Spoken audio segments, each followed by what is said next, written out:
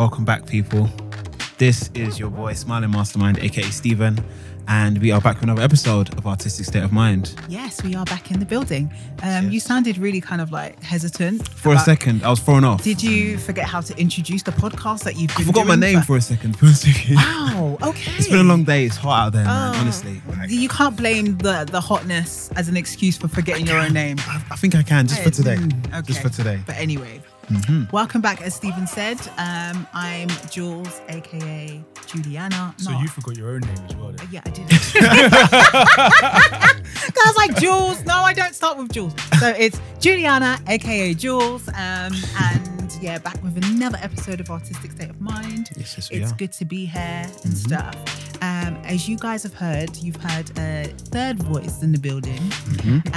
Highly anticipated guest of ours. I've been waiting to have him on. Yes.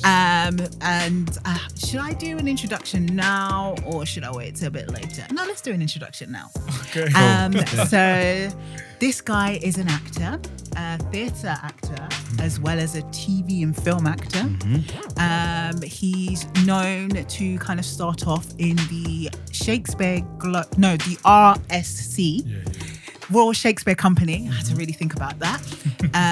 And he's gone on to be doing amazing stuff. He was recently, I recently saw him at the Young Vic. Oh my God, my brothers, I've literally forgotten it. That heat. It really is. It's really the heat. You need to remind me. The Brother's Size. The Brother's Size. I keep on thinking My Brother's Keeper.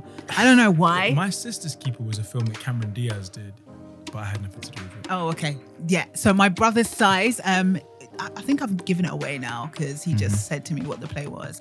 I also saw him in One Night in Miami? Yes! That was a big show. One Night in Miami at the Don Mar Warehouse. And I also saw him recently, TV-wise. He was in an episode of Black Mirror, Nosedive. And he also was in a TV show called Next of Kin. Yeah. We have Chopper. Do you know what? Yeah, we had a discussion about this just before. Dirisu. Chopper Dirisu. Welcome.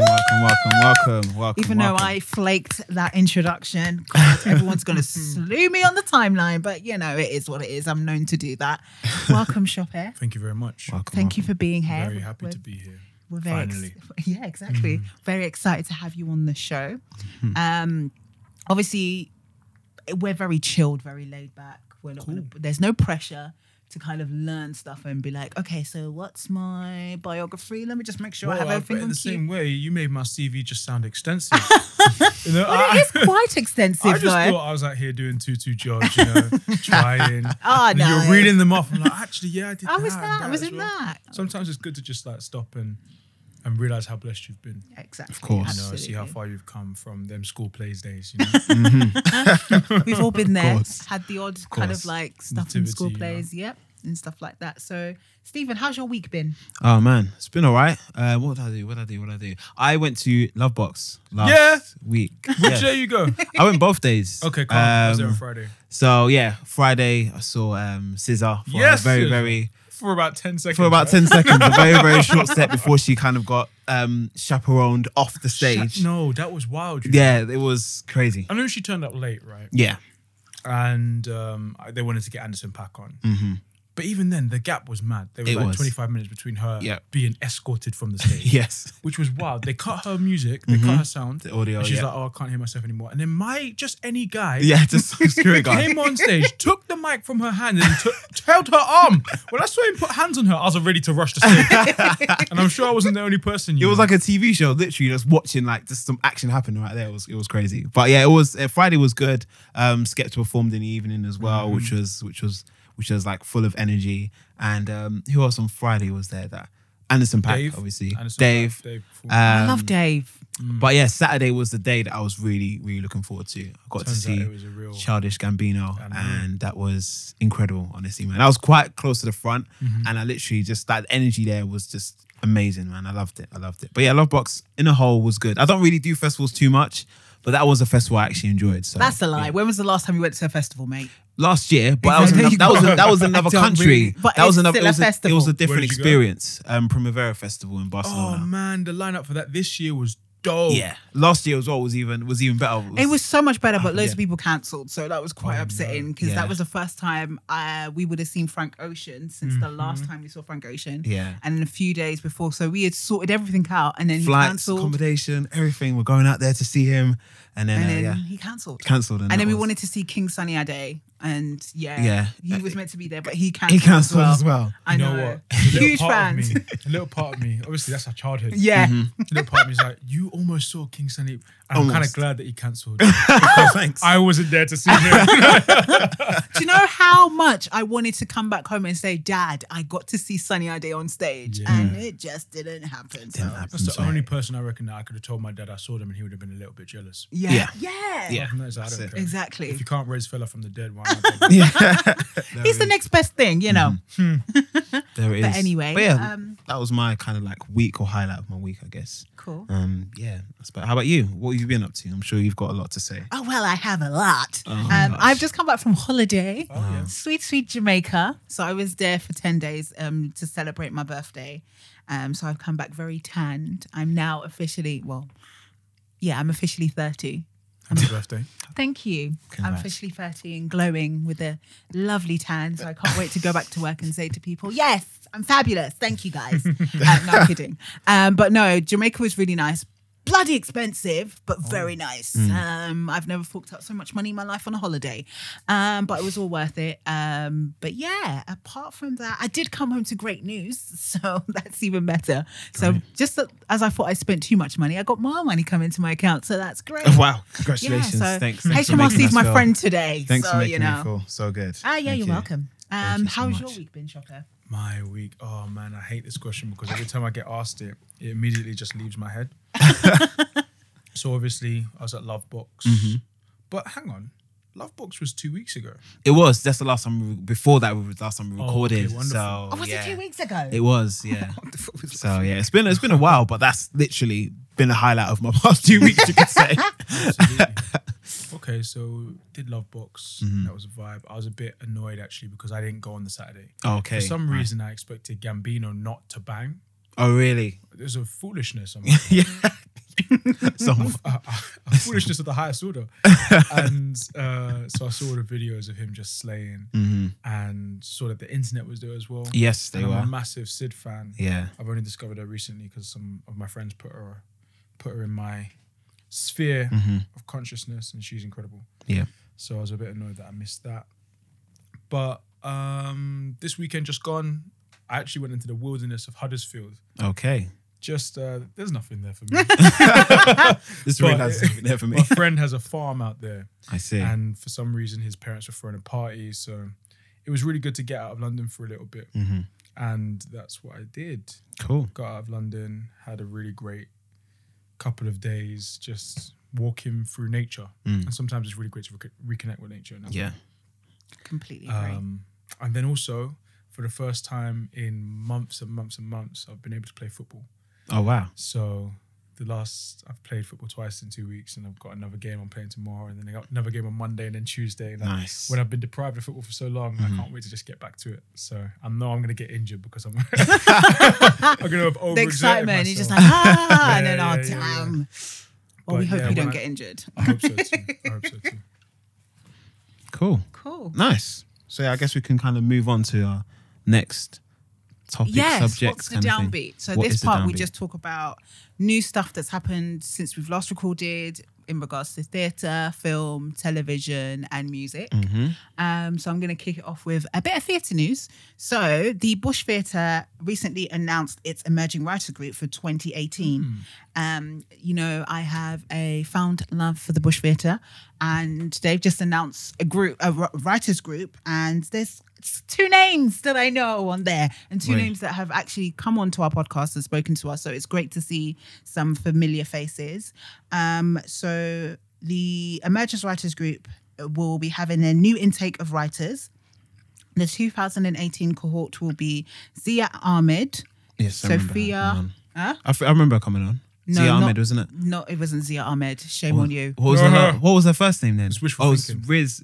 It's Ambreen, and I was getting there. Okay. Apologies. Sophia Chelton. Here we go. Butchering names again. There you go. You can chime in. I will. Sophia Chetin Luna.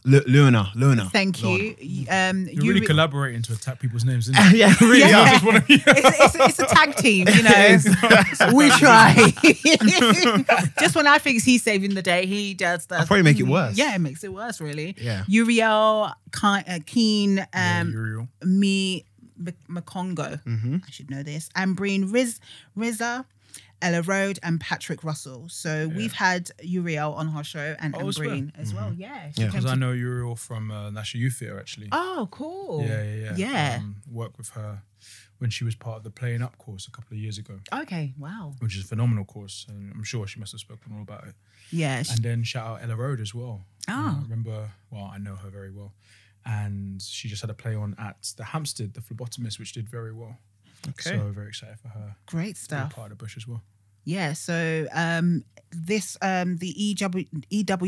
EWG is an opportunity for the Bush to develop relationships with new playwrights encountered through unsolicited submissions, processed and further afield, all of whom are at early stages in their career. It's aimed to support writers of over a sustained period of time and help them encourage work of a new full-length play.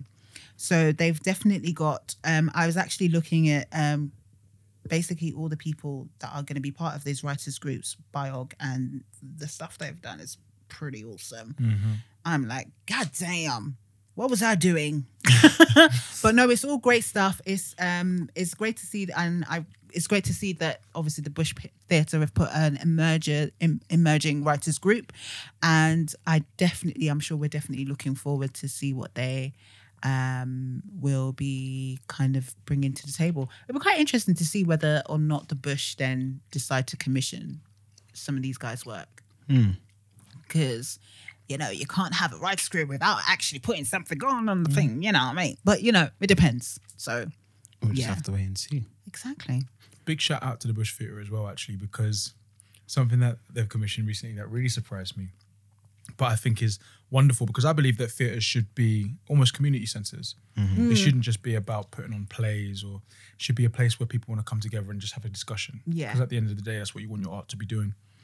And the Bush next Monday for the final of Love Island, they've got Bolu Babalola to host it. So Interesting. we're all going to sit in a theatre, watch Love Island. And discuss it. Do you know what? And When I discuss it afterwards. saw this today, on Twitter actually, and I was like, Yeah.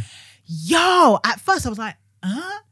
And I was like, actually, it's such a good thing. Exactly. Because do you know what? It's like you said, the theatre is more or less a community place where Well, it people should can be. it I mean, should it's be. not at all places, especially like some venues, some higher established venues Yeah. may be a bit too highbrow, but it should always be about the national conversation. And at the moment, the national conversation is Love Island. It is. Absolutely. Definitely is, yeah. Absolutely. I'm actually catching up on it right now. So, you know. So massive shout out Madney Yunus for having that sort of like inclusivity as part of his remit. He wants to get people from the area into the building, and at the moment, what better way after the World Cup than Love Yeah. Island? You know? Yeah, and it's true. To in all honesty, like, you know, we do, like you said, like theatre. We're talking about diversity and inclusivity when it comes to the theatre, and this is something that, like you said, a lot of people are talking about. It's on our mouths. We're talking Love Island constantly. So why not bring it to a space where people can still continue that conversation and have it in a forum where, you know, it's a great place to discuss. So when I saw it, I was like, yeah, and it's like, I should get myself a ticket actually. So No, I'm going to try and sneak in as well. yeah. I'll be playing football in Sheps that night, so I'm just going to try and sneak in afterwards. Nice. The good stuff. What other news, Stephen? So yeah, we were kind of talking about the internet earlier, or Sid Yeah. the Kid, and how they performed at Lovebox. Now, they did preview some of their songs at Lovebox, their new songs at Lovebox, which is great. And now they've actually released their album Hive Mind. Wonderful. So that came out, I believe, a few days ago, which was, I think it was last week Friday, I believe. So yeah, they've released that new album. It's been about, I would say, probably about actually 3 years. 3 years since the last project, which was called Ego Death, and they've had each of them have had like albums, solo albums, and Sid as well, Steve Lacy, Patrick Page, Matthew, I forgot his last name now, but all of them had solo projects, and now they've come back together to create a new album, you know, for everyone to enjoy and listen to in the summer. And Hive Mind, and it's out now, and check out if you're interested into, like, I guess alternative R&B, kind of jazz R&B. Have you listened to it? I've had to listen to it. What are your thoughts? Yeah, so far so good. Like, it does take me a while to digest music, but yeah, so far so good. I'm enjoying the project. So Okay. yeah, I'll probably recommend him one track later on in the show. Oh, you are? Okay, I was about to ask you what's your favorite track. But Yeah. you're going to do that later on. You'll find out later. Might as well. Cool. Do you want to go on to your next one, or should I Go ahead, do your wrap thing. it up? Not wrap it up, but you know. Okay, so this one, I'm in two minds about this one actually. I'm all over the place because Stephen doesn't have a clue what I'm talking about. So Shut. they have announced that they are looking to possibly do a Buffy the Vampire Slayer reboot. Interesting. Interesting. In the works with a black actress. Okay, as the lead or just Obviously as the as a lead. lead? Oh, wow, I don't okay. know, and I'm quoting Okay. whether I'm guessing they're not trying to make her. They won't call her Buffy, but Oh, okay. they might. I don't know what they're doing. I'm not in the room there, Okay. but I think it's just it's following on from obviously the diverse reboots of Charmed and Roswell. The next series from WB to be reincarnated is Buffy the Vampire Slayer. Right. So there's no network attached at the moment, even though it was previously aired, I think, on the CW, or was it 21st Century Fox. They're all different names, but they are looking for a black actress to star as the lead role. Oh, they're looking. They've not They found haven't one. found no one. Okay, Yeah. cool. Now, a lot of people have come out and said, because you know how like, oh yeah, we need, like, I get what they're trying to do, but at the same time, I'm just like, don't know. You're being very vague. Please. A lot of people have come out and said, why we already do have a present day black demon slayer. And obviously you're looking a bit confused, right? I am. You Who don't is know that? who I'm talking about. Raquel Francis of Crazy Head, which was played by Susan Wokoma. Okay. Do you know what I'm talking about? No. It was basically Crazy Head was like a comedy / kind of like demon fighting duo, and Raquel, who was played by Susan, was like this demon slayer. So they would go around killing demons and stuff. Okay. I can't remember who played. Cara Theobald. Thank you. Okay. I can't remember who she played. But yeah, it was them two that would go around killing. I see. So it's kind of like, what are they trying to do here? Let me catch my breath for this one. Let me break it down. Yeah. I think for me, I get you're trying to do reboots and do it all snazzy and bring back this nostalgia element of stuff, but it's not necessary for everything.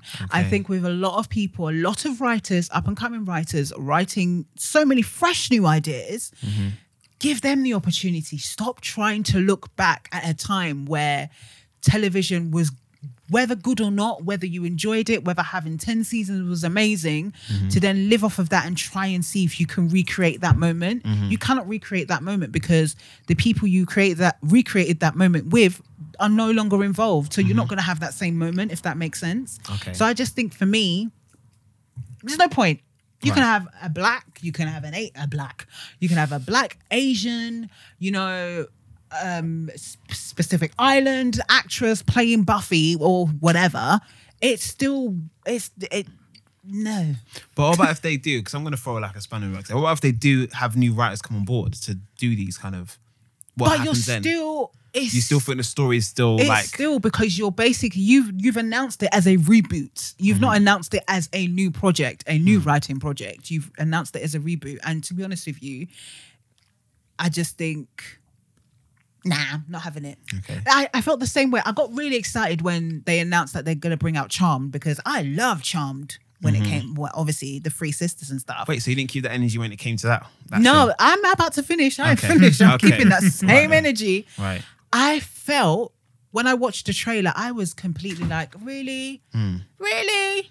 Like, it was like they really tried with the diversifying the cast, and I think the sisters were Hispanic and of biracial.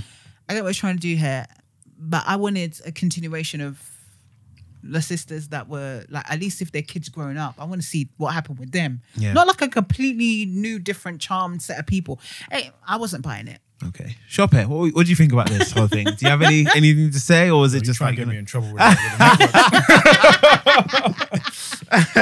up to you if you want to answer it? It's cool. But no, I do think that there's this old adage that I heard once that there are only 7 stories in the world. Okay. And that every single story that's told is a version of one of these 7 stories.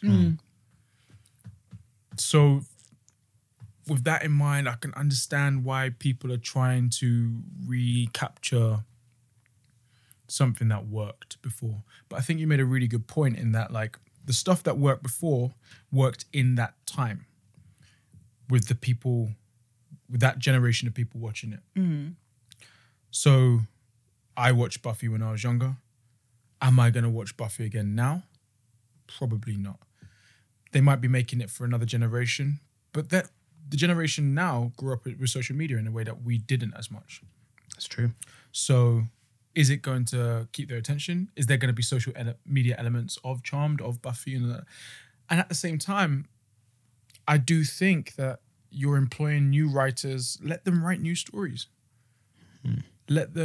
We interpreted the world in a certain way back then that we don't now. So let new writers interpret the world that we live in today with new things. What I thought you were going to say when you mentioned Susie and Crazy Head was that the outrage stemmed from like, oh, well, we've got one. Why don't we invest in this one and promote this one and like get more out of this story than having to track back, and why are you buying out the little man, basically? Because I think Crazy Head was on E4 and then got bought by Netflix and a distribution like that. And I don't know if it's gone again. No, they decided not to. They cancelled it. Okay. I think Channel 4 decided not to go ahead. Sure. Recommission it. Which you are right. They should have looked at something like obviously Crazy Head and said, because I know a lot of people kind of spoke out about the fact that it was such a good show, it wasn't given the opportunity to kind of grow before they cancelled it. And which I was quite surprised that Channel 4 did that, because I think sometimes Channel 4 does give shows chances before they kind of think, I don't know, we're going to have to let this go. It's not working. And I think that one with Crazy Head, there was potential and it wasn't given that opportunity. Who knows? The money's not the same in the UK, In America, you can put money into something. It might not work the first season, but you're like, let's try again next season. Yeah. Most times they won't because it's business, but I don't think you can afford to do that in the UK. And I think maybe if it didn't make the money that they wanted it to make, they were like, right, we have to move on to something else. I've never been in a production room, so I don't know how they make those decisions. That said, like, it'd be interesting if they had that and they said, let's try and find the elements that worked for something else and invest in this new thing. Like, everyone's trying to make the new Game of Thrones, Yeah. Game of Thrones was a phenomenon. And it just took the public conversation in a different way. Yeah. So everyone's just like, how can we find something that's as successful in that? And rather than saying like, okay, why did that work? Let's have a different idea that tries to build into that. I don't know if it's the way it was distributed, if it was the way that it was presented, like multi-character, or the fact that it had come from books that were super popular. Yeah. Instead, everyone's trying to make something fantasy. The next Game of Thrones might be a sci-fi. That's true. The next Game of Thrones might be something like Love Island, But instead, we're just trying to recapture stuff that I don't know. No, I hear that. I think sometimes we're always looking, because, like you said, the Game of Thrones, because we've seen a lot of kind of TV production companies have seen how big it is.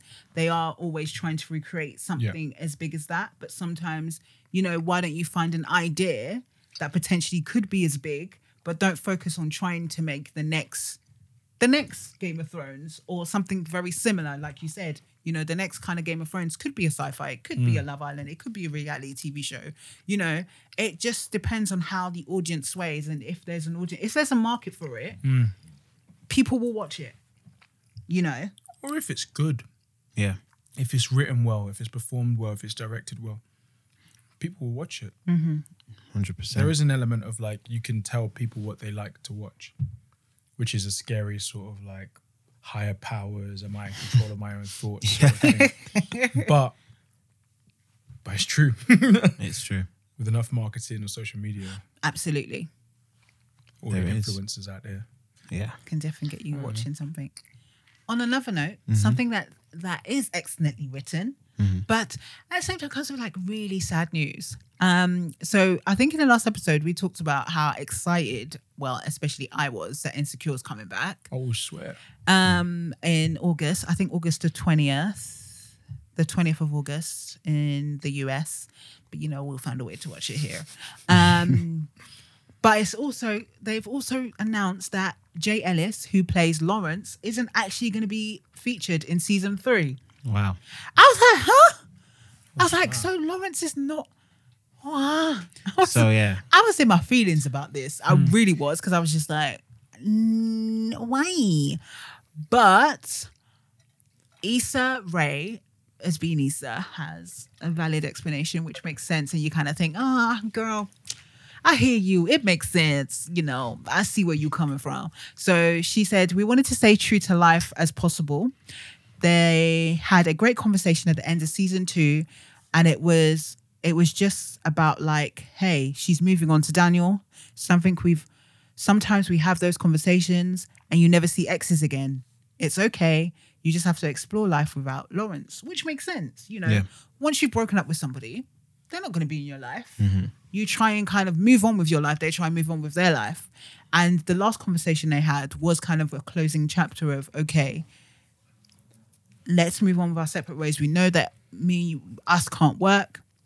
I love you dearly. Wish you all the best. Bye. So the next stage is for her to explore her flat life, enjoy herself. Hotation, is that what they Yeah, call it? get her hotation on. Wow. I must say, I was living for the trailer. Literally, I think there's some memes there that will be quite enjoyable for the summer. Right. But yeah, so Live life. so yeah, it's great to see. It's great. It's sad to see that we won't see Lawrence, but at the same time, it's understandable, and I'm very excited to see what Insecure season 3 will have. I still don't know how I feel about Daniel though. I'm not sure. I think he just grins too much. He has a smirking face. A smirking face. Yeah, he smirks at everything. Right. Okay. Yeah, it's very sneaky. I don't know. Maybe he's doing his job right then. If you kind of don't trust him. Well, Maybe that's true. what it is. That's what it is. But yeah, so that's Insecure news. I feel like I'm gonna have Insecure news every episode. Well, every episode. But like, so this week on Insecure news. But yeah, apart from that, what else has been happening? Just, I guess, to wrap things up, because I think this is like the last bit of like, what's the downbeat, right? No, Have you I've got got any- two you got- more. Okay, go ahead. You do your thing. 'Cause Oh, should I this do my is- thing? Yeah. News just in.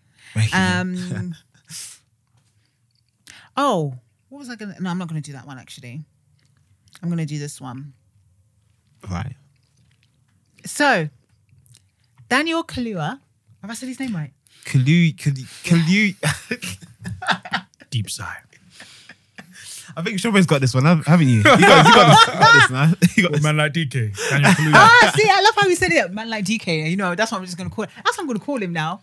Like he's my friend, isn't Like it? he's your friend. Man like Daniel DK. Kaluuya. Daniel Kaluuya. There you Kaluuya. go. He's like my favorite guy. I don't know why I don't know how to say his name. Man of the moment. Yes. Daniel is to star in Lena Waithe's scripted and Melina oh God. Here we go again. The thing is, I practiced this before I left. You It just practiced? leaves my brain. Do you want to say it? This is where you... Matsuka's helmet. Thank you. Helmed is a different word, babe. It's a different word. Helmed. Yeah, it's a different word. Are we reading the same place? Anyway, moving on. Yes. Let's go. Basically, is to star in a black love story on a couple who kills a officer in self-defense. So Make Ready has won this intense bidding war to finance Queen and Slim, as per several trade publications. So the film is scripted by Lena Waithe, and Melina will be directing, and Daniel is the male lead. It's based on the original idea and treatment from James Frey.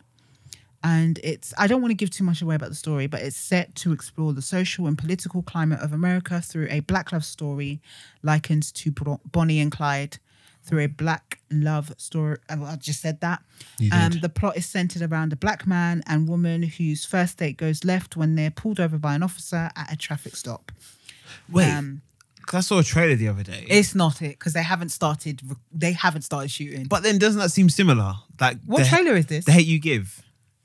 Oh no, it's very different. What's the Hate You Give? Oh no, that's different. I know it's different to some extent. That's However, completely different. I know, but like Because just like when it comes to he got killed by the cop. oh, but this is the other way around. Because that film hasn't come out yet. No, but it's a book. It's based on a book. Yeah, I know, but some people don't read books. Oh damn! Did I spoil it? Is that really a spoiler? No, That's up to you. no. Is it a spoiler? I'm really adamant. It's not a Psych spoiler. out. I have to say, is it really? No, because that happens in the beginning. Yeah. We're good. We're good. I think we're good. I hope we're good, guys. If you didn't know what The Hate You Give was about, literally, Just watch the trailer. It's in the trailer. It's in the trailer. I haven't seen the trailer. Who's in it? Amanda Stenberg. Yeah. There we go. Huh. Yes. No, it is not the same. Okay. It's very, very different. Okay, I'm right. talking like I'm sitting there and I'm part of the production team. I don't know what's happening, but from the blurb of what I know, it's not that. Okay. Cool. So Daniel will be playing obviously the role of Slim, and they haven't got the role of Queen yet, but they're looking for a fresh face. I think I've got quite a fresh face. Do you But reckon I could? Are you ready for that? I could dust off my acting boots, given the opportunity. Maybe throw myself into drama school for a few years. Oh, I don't have a few years. I'm kidding. But yeah, no. Yeah, so they're looking for a fresh face to play Queen, and production will start in January, and they're looking to release it November 2019. So, to be honest with you, I'm always here for something like that. It'd be quite interesting. I would like to see if they actually premiere it worldwide, because sometimes there's certain things that we might not get Just in the yet, UK, and it's just only in America. So I would definitely like to see it kind of really pushed to be in the cinemas worldwide, I guess. It's a film. Yes. Oh. Yes. For some reason I thought it was a series. Yeah, so it's a film. So we'll see about that one. We will. But Daniel does no wrong in my eyes. Good. Never does. Good I still can't. Well, I'm not going to tell that story, but anyway. Okay. Anyway, any other news? Any other news? So we've got some news which seems like long awaited to some extent. So everyone's listened to not long awaited, but somewhat long awaited. So I don't know if everyone's listened to Frank Ocean's Blonde album. Oh. Yeah, it was a classic. Oh, some people called it a classic. Some Very people, questionable. Even though I love Frank Ocean, don't some think it's a people classic. loved it more than his previous work, and you not so much. No. But yeah, you are not the majority here. I guess you're just a small percentage of the amount of people that listen to his album or his music. Let's just say that. Okay. But yeah, it seems like for the past 2-3 years it's been out, it's only just gone platinum. That's I'm crazy. quite So it's actually surprised just by that. sold 1 million copies. And it's been a long time coming for such an album like that. My question is, that person that obviously was the millionth person to bought the album, do they get like an email saying congratulations? No, I wouldn't because think that so. sounds more interesting to me. Love to Frank Ocean, love him dearly. I was expecting him to be at 1 million from a long time ago. Yeah. When you kind of said this, I was like, huh? I wonder actually though if recording artists suffer because of the culture of streaming at the moment. Yeah, Everyone's got Spotify, Apple Music. Like no one's really buying albums in the same way there was before those platforms existed. So maybe going platinum is like the new double platinum because I ain't buying nobody's album. I got Spotify. You got Spotify. Just And man's stream not it. buying Tidal either. I'll wait for that to come out on YouTube. So yeah, it just seems like with music nowadays in regards to streaming, it does play a part into sales figures and all that stuff. But yeah, it just seems like it's surprising. Going back to the 2000 streaming stuff, 2016. it's actually quite interesting because I don't know, I must have been listening to something, but apparently now YouTube, like I obviously think they've got their own counts. streaming. Well, do they? YouTube counts also is involved in also like streaming counts as well. So they're Wow. now putting it together. So, again, it is all changing. I still kind of buy albums. Yeah. Yeah. Nothing wrong with that. Well, I buy it on Apple Music. Okay. What does that mean? So before I was an Apple Music person where I pay the subscription to Yeah, stream, I would actually buy the album. Yeah, on iMusic. Yeah. On iStore. Yeah. I used to do that. Yeah. And then you got Apple Music. And then I've got Apple Music now, but I still have a music catalog. of the stuff you bought before. Yeah. But you haven't bought another album since you got Apple Music. No. There it is. I'm paying mean, it's £10 all- every month, Yeah, it's all It streaming makes sense. numbers now, Yeah. isn't it? It's all streaming Yeah. now. And I've been told, I don't know if this is fact, but the artists are now having to make their money from concerts and live Oh, yeah. performances. And that's why Merchandise. ticket prices are so high. Yeah. But they get the statistic that you need in order to get your funding or to know if you're a guy is the streams. So I wonder if there needs to be a new thing where, okay, maybe if you get streamed 1 billion times, that's when you go platinum. Boy. Because people aren't buying Yeah. albums in the same way they was before. It's just DJs. And even then, I know some DJs that are playing off YouTube. Yeah. They're not good DJs. They're not good DJs. Yeah. But they keep the party going. There it is. So yeah, that's I guess congrats to Frank. I guess, and Congratulations. hopefully brings out some more new music soon. We'll see what happens. I don't know We'll how see. soon that will be. Yeah, To be honest with you, Do you remember how long we was waiting for that album? that's true. It's like, oh, it's coming now. And then it's not coming. Yeah, it's not coming. So yeah. I remember just literally shouting in his room like, why is there no album? God damn it. You know, you just get really excited by the news, and he's always on Reddit. So he's always kind of like, somebody's saying that it might be an album coming soon. I'm just like, how sure is this information? How reliable? is the How source? reliable? Yeah. And then there was a thing where there was a listening party and there was pictures of him coming out of somewhere in New York, and it was just like, oh my God. We got an album in the end, but We did. But it was not to your satisfaction. I liked it. I'm still stuck on Nostalgia Ultra. It's yet to His be honest. mixtape, his first mixtape. Right. Yeah. Right, okay. And Channel Orange. In that order, though. More nostalgia, more than anything. Yeah. Definitely. First album always bangs. Does there's that whole sophomore album curse people say. However, I think Kanye beat it. I'm just going to say that. Oh yeah, definitely. I feel like he got you- better in Late time. Registration Oh, okay. is one of the best hip hop albums of my lifetime. Boy. Are you a Kanye fan? I'm a massive Kanye fan. I don't support his politics. I don't support his antics or his actions, but the music is heavenly. It's fine. You're also a Kanye fan. So Yeah. both Kanye fans in the room. I'm not a fan. So yeah. I dare you to be in the club listening to Kanye, just stand still, fold your arms like I don't Oh, like trust me, I would. I actually would. it. Okay, I take the dare back. I'm strong in my will. I'm like, no. But it's also, you know what? This is not the time and place to discuss Kanye. We'll find it another time. Yeah, exactly. That's just very too true. many I think facets, too we've many layers. discussed him far too many times anyway, and every time we do, it's just there's rage from me. So Well, that means he's an artist, isn't it? Because he's inspiring some emotion in you. There it is. His Be job's it been joy, done. be it Ah, elation, be it tears, be it yeah. He's making you feel something. still not buying it. Kanye Omari West is doing it. Oh, I'm still not buying it. Still not buying it. You don't have to buy it. We just said you just got to stream There it. is. There it is. I'm not gonna lie. Yeah, his old stuff, wicked. Definitely liked His his old stuff. productions as well. Questionable, but No. let's be sorry. honest. Oh, we won't go there, but because I was about to say something, but I feel like I have two Kanye fans that will just slaughter me right now, so I'm Yes. just not ready Well, for that. The fear of being slaughtered implies that you know that you're wrong, and then they'll have Okay, now ammunition. now you're dishing for it, so I'm gonna say it. I think a lot of his work now is just based on the fact that he's been able to take a sound from the past and kind of master it and produce it quite well. Do you want to take this or shall I? Go ahead, man. Do you think? wonderful. You're the guest. Go I ahead. believe that Kanye West is Goddamn. a chronicler of American music. He is like he's almost like a librarian. It's like, you want a sound? I can tell you exactly where that sound is in the history of American music. And then I'm going to make that sound relevant to today. If you go on YouTube and watch them videos of his samples, like they play you some any dead track from 1972. And then you listen to how he remastered that sound into making it making you bop your head hard.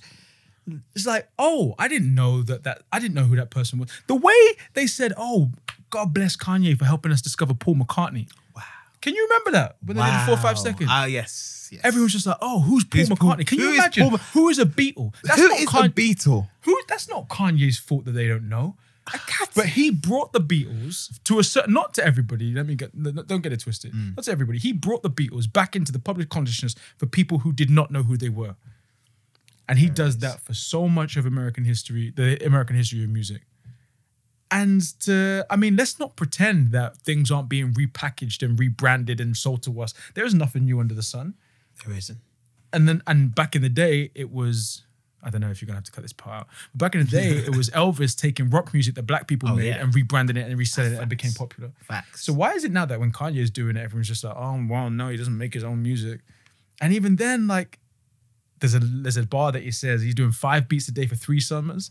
He deserves to do these numbers. The man, he's put the work in. The man was in a basement in Chicago, just in a basement, like not talking to anybody. He was making his music. There is. So, yeah, they may not all be his own sounds, but the way he turned Michael Jackson into Good Life, who's Michael Jackson?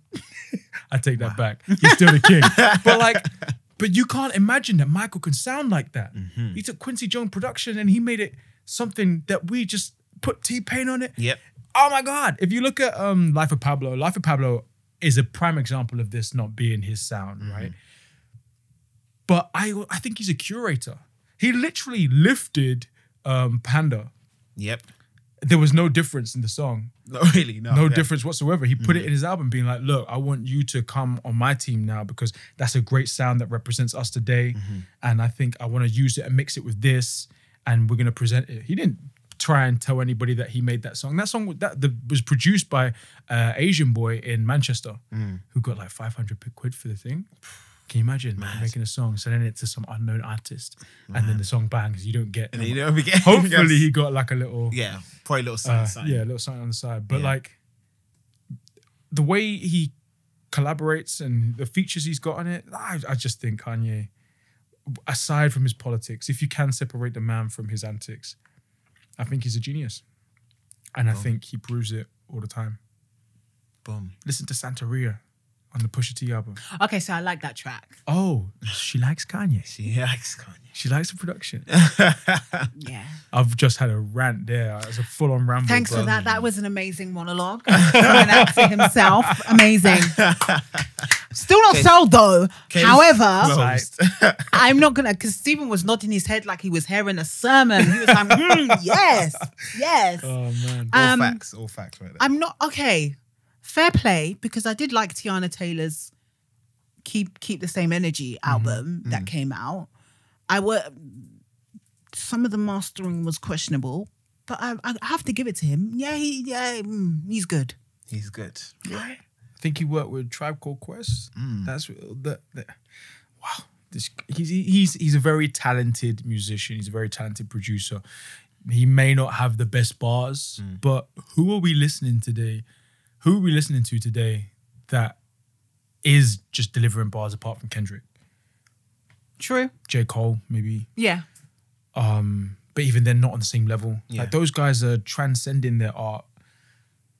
Whereas we're listening to, I don't want to send for anybody on the podcast, but we're listening to a lot of artists now who are relying on the production. Oh yeah. Kanye West.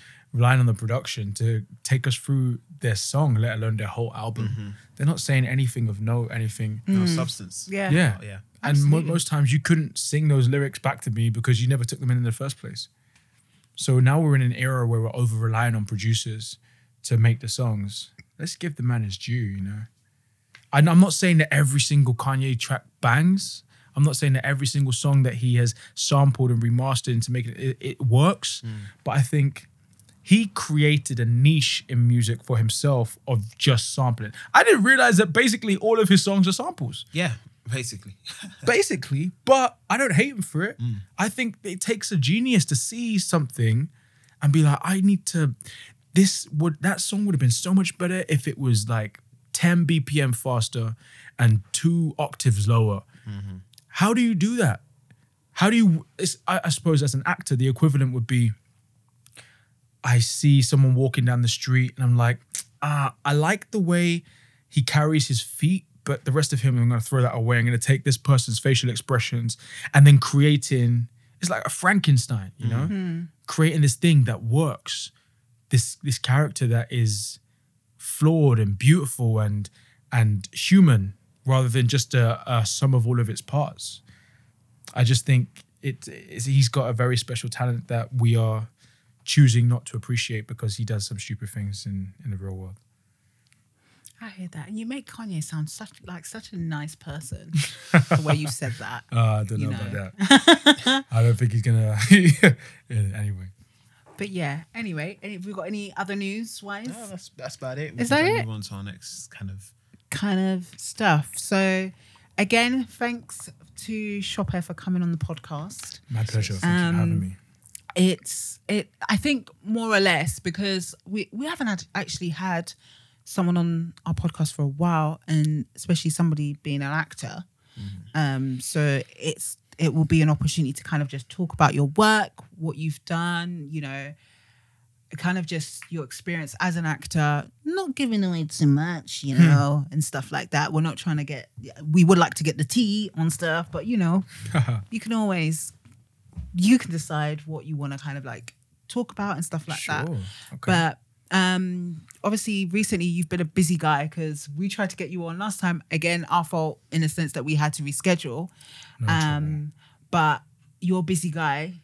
So talk about kind of like the latest things that you've kind of got up to this year. Sure. And stuff. I suppose the reason we had to reschedule the last one was because I just finished shooting a film. It's a film called His House. Okay. And it's a horror film. Oh, we like a bit of horror. Nice. Hey, just trying to scare some people in the streets. But it is written and directed by a wonderful man called Remy Weeks. It's his first feature film. And it is being produced by Starchild in the UK and New Regency, which is a big old production company in LA. Yeah. The film is about this couple from South Sudan who flee civil war in their country, do the migrant trail, which we've heard so much about recently. They cross the Med, they come through Italy, and they make it to the UK. And when they finally make it to the UK, they're stuck in a detention centre. There are lots of dark, horrible things about the migrant trail that we don't know about. And they don't even begin with crossing the sea. This is actually the second project that I've done on that topic. But that's because it's something that's happening as we speak, you know. It's been happening for years and it will be happening tomorrow and not enough is being done. And it's very easy with the overwhelming amount of content that's going on in the world, not even just content like Twitter, Instagram, all of that stuff, but even in the news, the stuff that they want us to hear, the stuff that we don't hear on the news that we have to find out by ourselves. There's just so much stuff to think about that it's very easy to move on from the struggles that are going on in the world. So hopefully the films, not only this film, but a film that my friend Ivano Jeremiah, who was in Humans with me, playing Max, he's still in Humans now. Yeah. He did a film called The Flood. Hopefully that will be released soon and that will bring the migrant crisis back into the popular conversation, and this film will do as well. But we're not focusing on that too much in this film. It's just the circumstances with which we meet our characters. But they finally make it to the UK, and then they're granted a temporary stay, which is not the same as asylum. And they're given a house. However, the house is haunted. Interesting. Now, what the house is haunted by is what I would want people to watch the film for, because it's not just a spooky ghost. There's something else to it. It's when I read this script, I was like, it's incredible. It's incredible. And there are many ways. I think it's one of those films you might want to watch 2 or 3 times as well. I'm not saying that just because I want you to boost up the box office, you know. But I just think there are layers to this film that you might not be able to perceive the first time you see it. I'm very proud of it and very happy to have been working on it. Nice. So I do have like a question just about it, not too much, Absolutely. not to give out anything away. But when it comes to like being part of a film, and what's like the best part for you? Is it kind of reading a script for the first time? Is it wrapping it up? Kind of say like, yeah, finally it's done. It's been such a long shoot or anything. Like, what's like the most favorite part for you, just as an actor? I don't think there is one for every job. I think there's a different moment, perhaps. For me on this one, it was the relationships that I had with people. I worked with a wonderful actress who you may know called Wumi Mosaku. She's done lots of bits. She was in Black Mirror as well. Yeah. She is in the upcoming series of Luther. She was in I Am Slave, which was out many years ago. Not many, like a few years ago. She's also going on to do fantastic work. Like, she is a phenomenal actress from the UK of Nigerian descent as well. Yeah. And we had a wonderful working relationship. We really looked after each other during the shoot. And also, like, the relationships you build with the people on set, you know, the camera operators, the director of photography, the director himself, the makeup designers, the costume designers. Like, because it was effectively an independent film that had studio backing, it was a much smaller set, and it was mainly, the majority of the film was just myself and Wumi. So it was very intimate, and we all got to know each other very well. And then we went off to Morocco as a shoot, so it was almost like a big old family holiday, you know? Yeah. But yeah, waking up early doors in the morning to go and shoot and then getting back late can be very difficult. But when you're sharing that time with good people who are doing good work, it makes it a lot easier. So I was very blessed to have the people that I was working with on this job. Great stuff. So apart from obviously the new film coming out, you've done quite a fair bit of films as well. Oh my God, I didn't know you were in this actually. No, I think I've watched the first one. I didn't watch the others. It was The Huntsman. Sure. Okay, cool. Yeah. Not that I didn't want to watch it, but I don't know, what was the first one about? First one, Snow White and the Huntsman. Yeah. Yes. About With Snow White. Kristen Stewart. I know the reason why I watched it, because my sister was obsessed with her. From Twilight. Yes. Sure. It's like, yeah. So I think I got dragged along to watch that. That's why. Okay. But obviously you were in the second one. In the second one. Which focused on Chris Hemsworth's character, the Huntsman. Yeah. It was called The Huntsman's Winter War.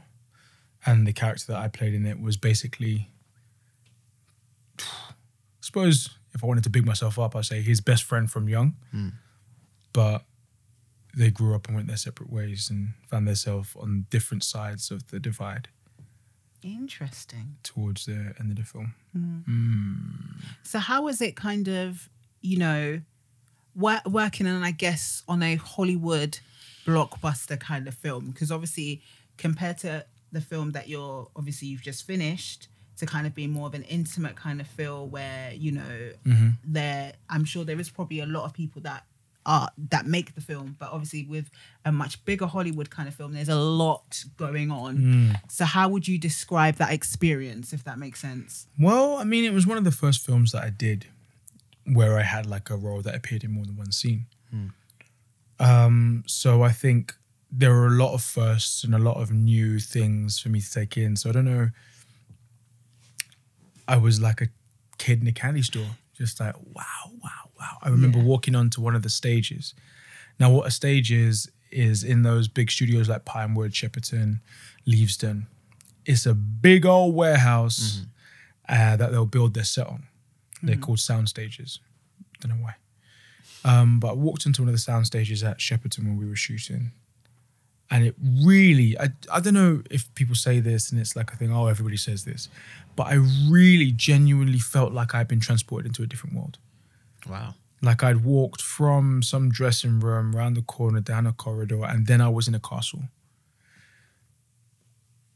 The level of work that goes into those big films, you see like, that film cost $200 million. Oh my God. And you can see why. I think it genuinely took my breath away and I just went, wow. I can, on every single stone, they weren't made out of stone because that was just far too heavy and but you could put your hand in it and think, I can tell myself that that's concrete, that's cement. Yeah, definitely, for sure. And the engravings on all the words, the flags that were hanging from the the walls, the throne room, like the floor, everything is just like, I don't have to imagine anything anymore because it's given to me for free. Or not for free, for $200 million. But it was just incredible. It was incredible. Now, yeah, on those jobs, hundreds of people working on it at any given point in time. So you do feel not so much like a cog in a machine, but you know that you were like a piece of the puzzle as opposed to any sort of main part of it. And I made some very, very good friends with people who weren't like featured actors or main actors on the job because we spent a lot of time waiting. Wait for the sun to go behind a cloud or wait for anything. When you're spending that much money making that big a film, it takes time, and they can afford for it to take time because they can just keep paying you. Yeah. But that was actually a blessing because I made some really great friends on that job because we spent so much time in each other's trailers waiting for anything to happen, or at craft services just getting some munch or walking around the set. Like, I had a really great time on that film. And also, shout out to Chris Hemsworth and Jessica Chastain as well, because they were really beautiful to me. This just any guy who happened to get a role because we were shooting in the country that he lives in. No. Well, I'm sure it's more to do with your talent. Well, no, they didn't know I was talented when they met me the first time. They're just any guy.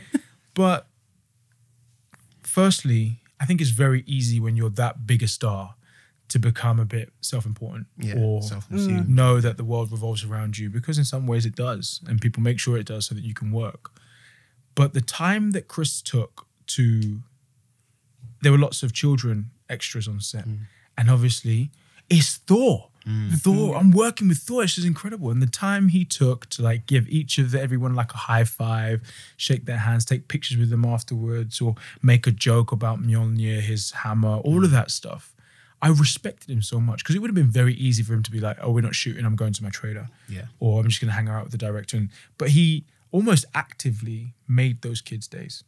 That was wicked of him. And then also the time that both of them gave me just to ask some questions or not make me feel like I was just this little actor in the corner who was bothering them. They'd call me over, they'd have a chat, they'd like ask my opinion on stuff. And like, I will never forget how kind they were to me on that job. So yeah, Huntsman. The reason you didn't see it, well, no, because you might not have wanted to see it, but I think the reason it maybe didn't do as well as it should have done was because it was released in exactly the same week as The Jungle Book. I see. You know, Jon Favreau's live action Jungle Book. I actually saw that. Exactly. So everybody who's going to the film that month was just like, The Jungle Book, of course. Yeah. And unfortunately, ours was that little film that cost quite a lot of money in the background. Yeah. So like flipping the script in regards to the art scene. So we're going from film just to theatre for a moment. When it comes to theatre, do you feel like, obviously I'm sure it's very, very different, but do you have any kind of, how do I describe this in a way? I've written this down. I'm thinking. Man's thinking on his head. What's like your favourite like theatrical traditions, like when it comes to like traditions? Do you have any like particular things you do before you go on stage, or like? I'll tell you what, tradition is the right word for this one, but it's not one I've been involved in yet, and one I'm looking forward to being involved in. At the National Theatre, Waterloo, South Bank, before you go on stage for your press night, when you're in your dressing room, you'll get your call saying, okay, ladies and gentlemen of the whatever play company, this is your beginner's call. And all of the other actors in the building, in their dressing room, will bang on the windows to give you almost like a guard of honor as you're going I remember on this. for your first, for your press night. And when I saw that happen to one of my friends, like he just sent it on the WhatsApp group chat, it filled my heart with joy. And just like this whole building is supporting you going on to do your thing. Regardless what happens tonight, regardless what they say tomorrow, as a building, we are here. As a company, we're here supporting you. So go do your best work. And I just love the sound of that. I can't wait to do that for somebody, and I can't wait for that to happen to me. Hopefully it does one day by God's grace. Yeah. But that would be my favorite British theatrical tradition. I don't know if I have. I'm not really superstitious in that way, and I don't know if I have a certain routine that I go through when I'm working on stage. But I think it depends from character to character. Like when I was doing One Night in Miami, there would be a 4-minute YouTube video of Muhammad Ali that I would lip sync effectively to put myself in his voice. And like the warm-ups that we did, I used to box. I boxed every day during that job, and sometimes I try and fight David Ajala as well when he'd let me.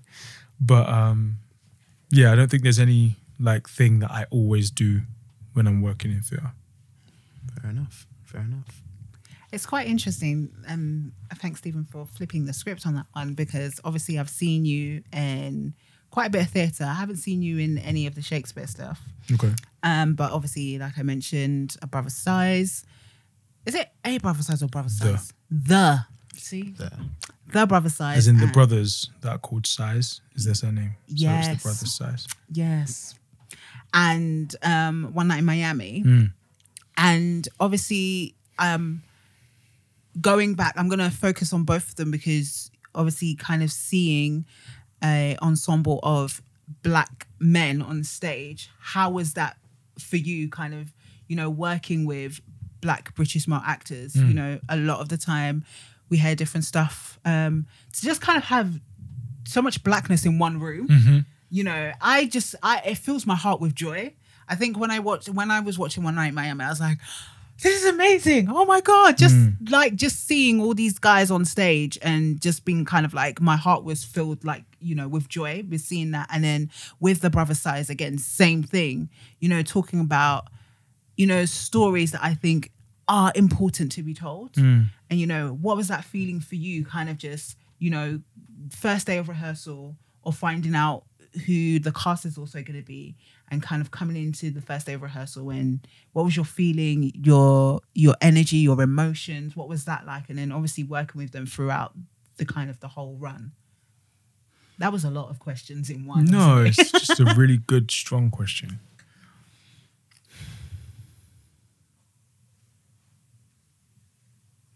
It's a lot there. Well, I'll speak and let me know if I haven't answered the question.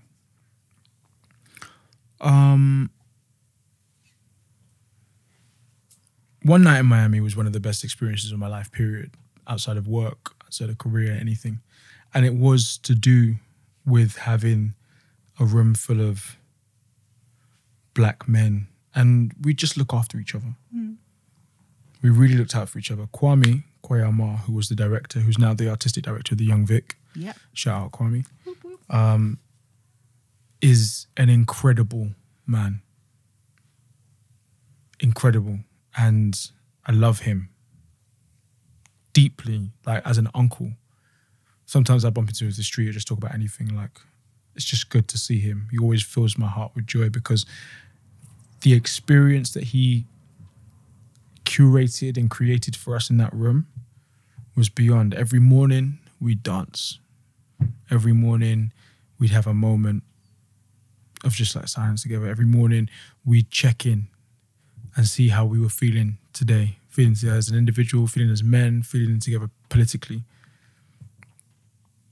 He nurtured us, and then we nurtured each other. We carried that protection and protectiveness that we had over each other throughout the whole process.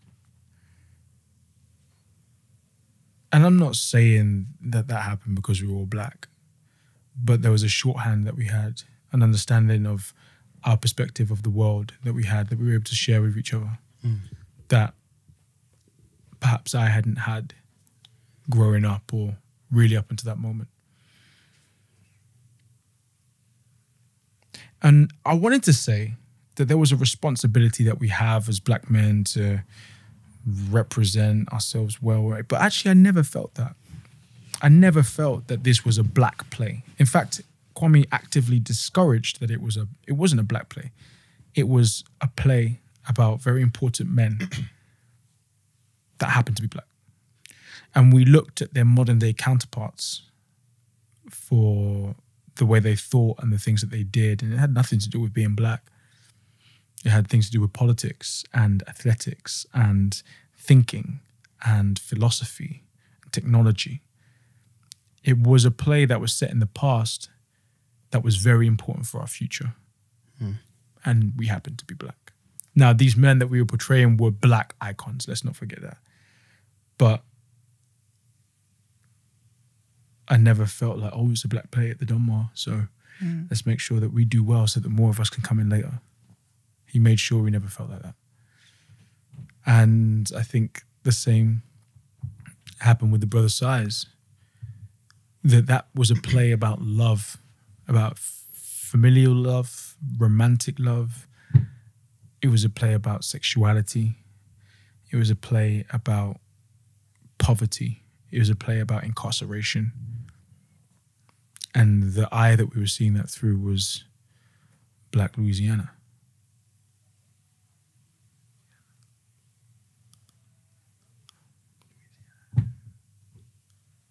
I think so. Okay. I've forgotten. I think you're right. But yeah, so whilst the two last, not including the Coriolanus was in between those, but whilst those two plays that I've done were black casts, I never really thought, a black play. But what was wonderful was the response that we had from both of them, from the black community. Just how important it was for us to see ourselves represented on stage. So that responsibility was different to it's a black play, let's make sure that it's widely accessible. Because these stories are universal. Just because they're told with black voices doesn't make them specific. But the community, seeing ourselves on stage and hearing our own stories told by us, brought a different kind of person to the theatre, especially at the Donmar. And they will say that themselves. The demographic of the theatre has changed because we were given the opportunity, rightly so, to tell the stories that our demographic wanted to hear, or at least to see themselves on stage. And some of the feedback that we got for Brother Size especially was just overwhelming. Like the way people responded to those plays was incredible. And I only say that because One Night in Miami was almost 2 years ago, so maybe I don't remember it as keenly as I do the response for Brother Size. But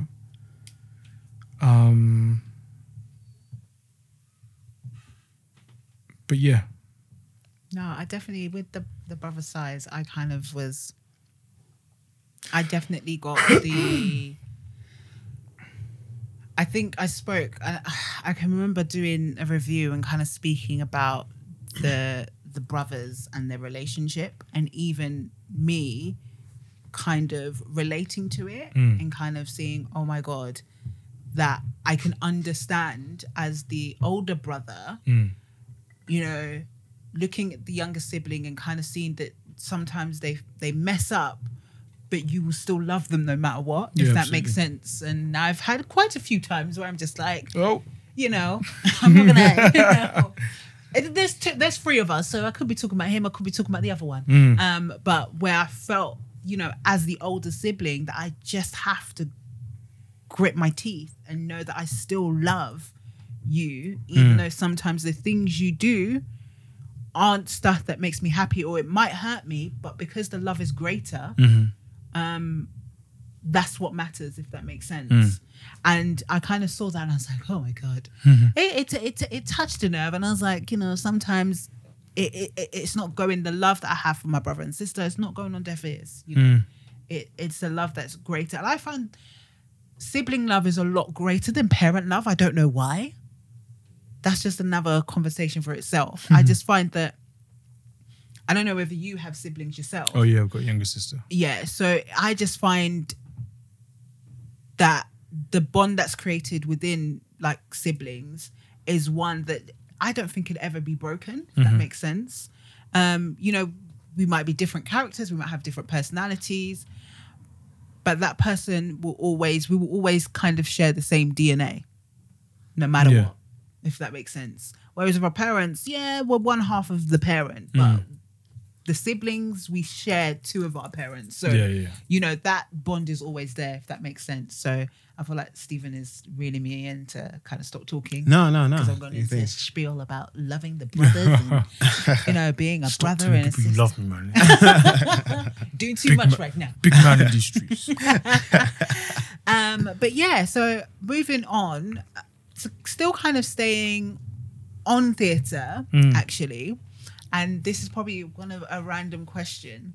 So what has been kind of like, obviously you've done Shakespeare stuff and you've done kind of like the contemporary modern kind of plays. What have you found what kind of like have you found most enjoyable? Doing the Shakespeare plays or kind of, you know, the modern contemporary plays? Well, Shakespeare is considered a challenge. Yeah. And the challenge for me personally has never really been of the comprehension of the actual text. But the challenge is to make sure that other people understand it. Because I was blessed, I had a really great teacher who was passionate about Shakespeare. So she made sure, well, both of them, I had one female teacher, one male teacher, made sure that we got it and that we could appreciate it from a young age. And that was great. But one of the moments that I've been most proud of my stage work was when my parents and my sister came to see Coriolanus in Stratford-upon-Avon last year. And my parents aren't theatrical people. They're definitely not Shakespeareans. I think they only read one Shakespeare in their life, Merchant of Venice. And they just know about Macbeth from Romeo and Juliet because people know about them, but they weren't there for the language. But when they said that they understood everything and they had opinions, they were arguing about the play with my sister as I was walking them to the car. And I was like, this means so much to me because not only is our storytelling clear, but it is so clear that people have opinion. My parents, people who actively don't like Shakespeare, are just like, I totally understood everything that happened. So that's super rewarding for me. And when we can achieve that, it makes me really happy. And I do feel that there's just so much to like, you have to mine and extrapolate and like dig into when the language is not easily accessible. But it's also wonderful to be able to play with new stuff and say, this is a great play, but I don't think this line works. What if he says it like this? It's like, the reason he says it like this is because of this. It's like, okay, cool, wonderful. And be able to work with a writer and with a director to make the play the best it can be, rather than being given this play and be like, that's how it was written 500 years ago, so you best do it like that, you know? Then again, everyone's trying to change it up and find different takes on Shakespeare. Like I was talking to a very good friend of mine recently, Elliot Barnes-Worrell, and he was telling me that one of the Shakespeare plays, A Taming of the Shrew, is basically, people are saying it's undoable now because of the climate that we live in now. You can't break a woman to be malleable to what a man wants her to be. No one's here for it. But he was just like, I hate the idea that a play is undoable. And he's got a really wonderful take on that play and how you can subvert it and make it relevant to today. And I'm not going to tell you what that is because hopefully he will make this play and it will be something that we can go and enjoy. But yeah, challenging the work and making it the best it can be is the most enjoyable part about plays, more so than whether it's contemporary or classical. Absolutely. And I couldn't agree more about, you know, kind of with just making people understand that they leave the room or leave the space understanding the story. And a lot of the time I've seen a fair share of Shakespeare. Quite a few that I found questionable. I will not say where I saw them, but one in particular that I thought I left kind of being like, wow, I like Shakespeare for once. Not that I didn't, you know, sometimes I do feel like some of the works that people kind of focus, a lot of theatres do focus on, is the common kind of like Shakespeare stories, and I feel like there's so many of his works that could be really Oh, explored. for sure. You know, that I feel like, you know, sometimes I'm kind of sick and tired of seeing the same one over and over again. But I hadn't had the opportunity to see this one in particular, and it was Hamlet, and I saw it at the... Almeida. Yes, I was going to say Alcola, but Alcola's a different one. Almeida with Andrew Scott. Yeah. Absolutely phenomenal. I was sold. It's funny because Elliot, the guy I just mentioned, was in that production. Oh, serious? Did he Elliot play the... Horatio. Who was he? Hamlet's best friend. Yes, I remember. Yes. Amazing. I literally kind of was, and normally when I'm not enjoying something, I don't really write much. I was literally writing stuff. I was like, yes, I was reverting back. I even went back home to then look at the actual play again and kind of look at it and think, this is the first time I've left watching a Shakespeare piece thinking, I understand it. And I get Hamlet. I get why. I get why he was feeling that Yeah, way. I get it. Do you know what I mean? Well, sometimes I've come out of place and I'm just like, oh God, no. What was that about? Why was that there? Yeah. What was the reason for that? And again, it is a language thing, kind of just understanding the text in itself. It's difficult to kind of keep up, especially when the language is basically dated, you know, absolutely. you know, very, very dated. So you struggle to kind of keep up with what they're trying to say, or trying to think, okay, they've put that sentence together. So how can I make it to a point where I understand what they were trying to say? Yeah, sure. Was he saying hi? Was he saying hello? Or, you know, what was going on here? Yeah, I hear you. And Hamlet did that for me. It literally was, I didn't struggle with the text whatsoever. I was literally, by scene, understanding what was going on. Great. And I haven't seen something like that, and I would like to see something like that kind of matches that, if that makes sense. It's not going to be on the same caliber, but to see, like, to be able to see more Shakespeare kind of like done like that, I'm here for it, because it does make sense. Those stories, like you said, can be reworked and still be as relevant in present day. Well, you're gonna have to get on the phone to Rob Icke, tell him to do it again. That's the director. Yeah. Yeah. It was good. It was very, very good. I was very pleased that it got it was taken to the West End. Yeah, and stuff, transferred. So, yeah. That was good stuff. Yeah. Good stuff. I guess that we kind of went. I wanted to here, talk then more about everywhere. TV stuff, because I've seen a lot of your TV stuff as well. You could talk But about we that, won't stay too much on it. Yeah. Because I can talk for England, if you haven't noticed. But I recently saw you in, and I wrote this down because I really, Next of Kin. Next of Kin, ITV. The ITV kind of like short series, which was about a boy who goes, what country did he go back to? I can't remember. It was a young boy who basically, the beginning scene was that his dad was killed by some terrorists, and in the UK, oh my God, am I even right? Yeah. Oh, I'm right. Because I'm just worried that I'm saying this all wrong and you'll be like, you're completely wrong. Really. No. And they're on a hunt to find the boy, because the boy had basically kind of like gone back. I can't remember what country, whether it is. He's gone back to be radicalized. Yes. Sure. And yeah, so it just kind of follows the story more from the auntie's perspective and her husband and kind of the family. And it kind of looks at how they can bring this boy back, in a sense, before it's too late. And you played, I believe, DS. Yeah, Elliot Hart. Yes. Who, and I haven't told him this, I named after Elliot. Wow. Yeah, just a little shout out to my boy. I was like, Oh, wow. So you actually named him. They were trying to figure out a name of the character. It's like, oh, maybe it should be this, maybe it should be this. It's like, how about Elliot? Wicked. Yeah, Elliot's a great name, like Elliot. So, name one of my Super characters cool. after my boy. Next one, Elliot is the name I would go for. Then he'll probably be like, okay, so you quite a few characters you've been playing are called Elliot. What's going on here? What are you trying to do, What's man? What are you trying to tell happening? me?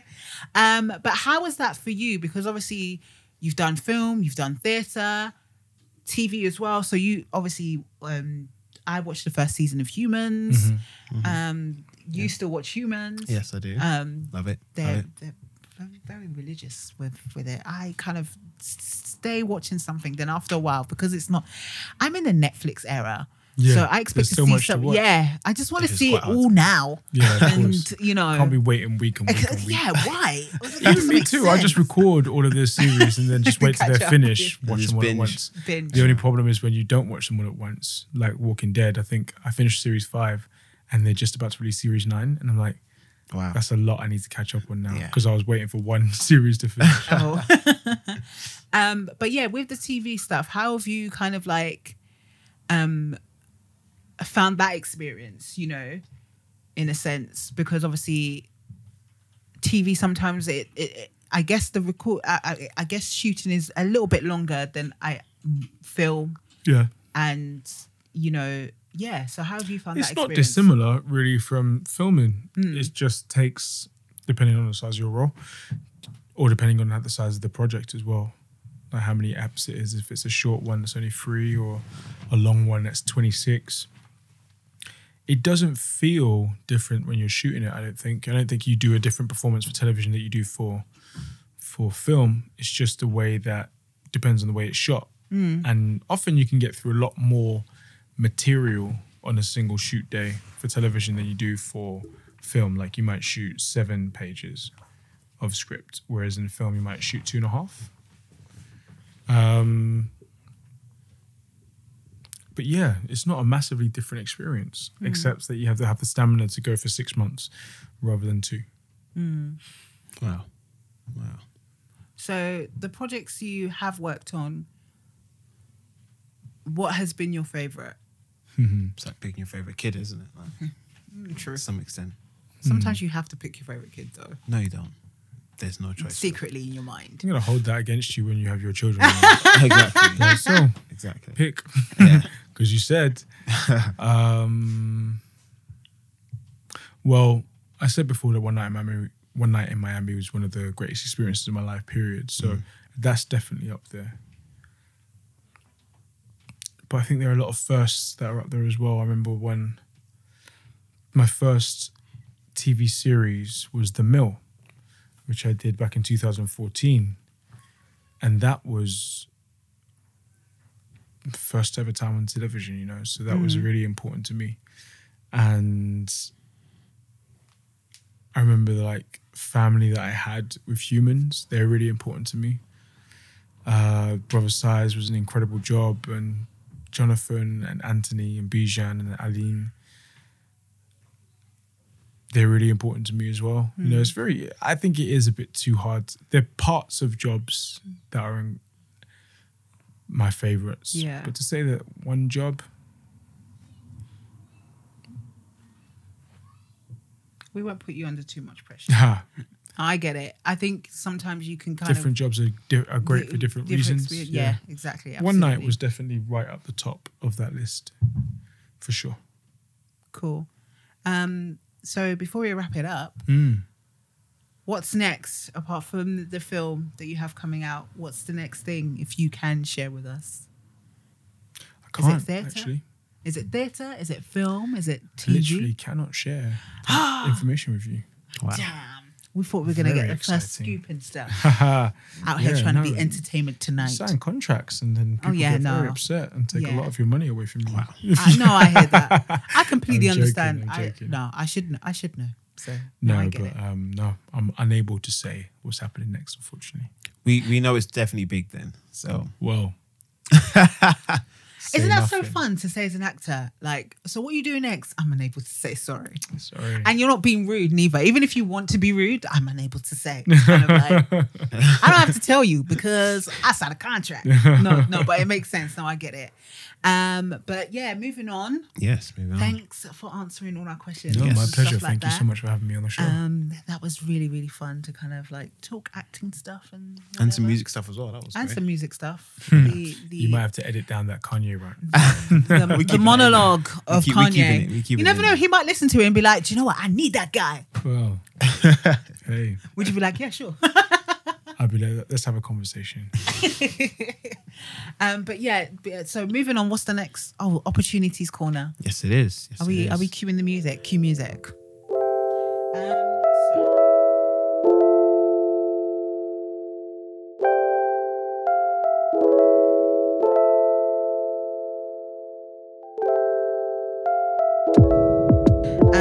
So I don't know whether that was your cue music. No, you just moved your hand. Or you're just going to play it on the mic. It'll be edited. Cue music. Let's go. So, like we mentioned, Opportunities Corner/Circle is where I kind of find different opportunities for you guys to get involved in, whether it be writing, acting opportunities, or music opportunities. Stephen really should be finding music opportunities, but he does not. Yes. But I have another one for you, and more up north, actually. So it's a playwrights program, and it's with the Liverpool Everyman and Playhouse. And they have opened a program which is a free course for writers and theatre makers in the Liverpool City region. Each year, they up to 10 writers are invited to join the program and work closely with their new works team to hone their playwriting skills and knowledge with a view to write a full-length stage play. So each writer will then go on to submit their first draft for their full-length play in February. And kind of like, I think it's over not 9 months, I think it's over a few months. And they get to meet, the group also meets every fortnight, Thursday evening, to discuss obviously their works and their projects. The program is completely free and applicants must be 18 plus and over. You might need to have some experience of writing for the stage.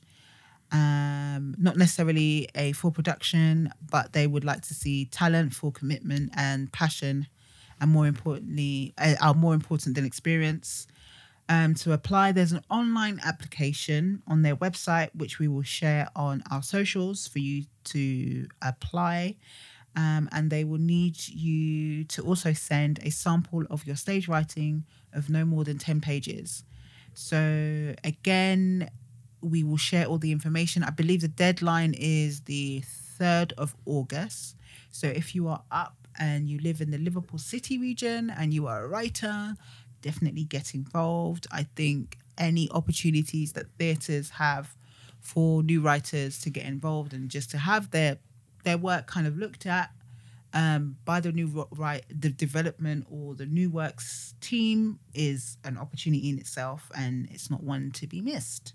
So so that is my Opportunities Corner/Circle for today.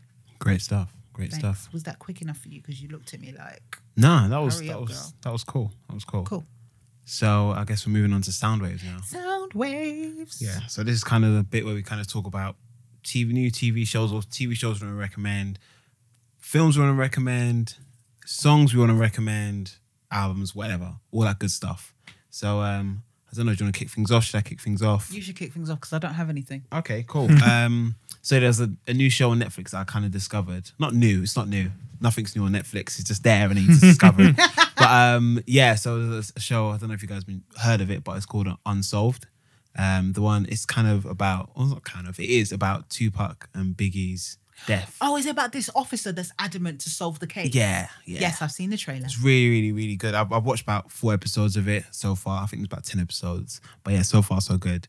It seems, I did ask a friend about it and they said they don't really like the whole look-alike thing of Tupac. It seems like people can't get Tupac right, but I feel like the film All Eyes on Me got it right for some reason. But yeah, like my friend didn't really But that like film was part of it. questionable. But Was it? Did you see all? I did not watch the film, but I heard many a tales You that should the film. definitely check out before, form your own opinion. Really. Have you watched it? I've seen half of it.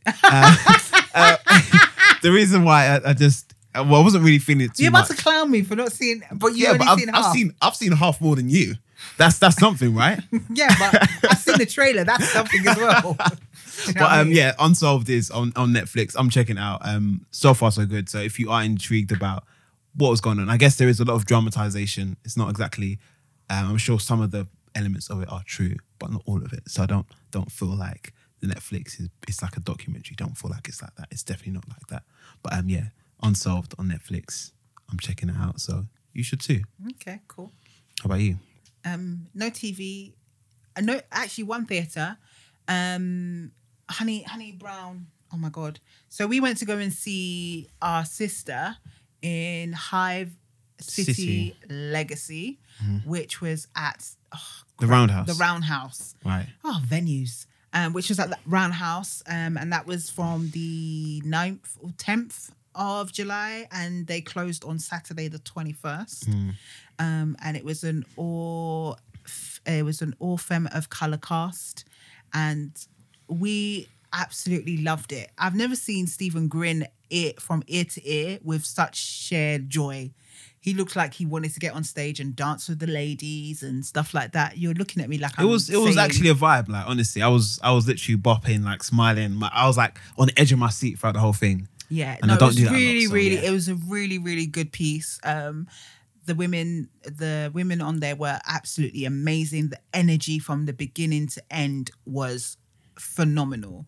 I think when I see theatres like that, especially device pieces that have a lot of movement, a lot of kind of like there was text there, but a lot of movement in a sense. I want the energy to be 100 from the beginning, from 100 to the end.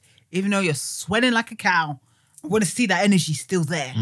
And they definitely gave that energy. We were even saying that we hope that, you know, a producer might pick it up for them to maybe take it to Edinburgh Fringe, or like for them to kind of produce it and maybe get it on another kind of like platform.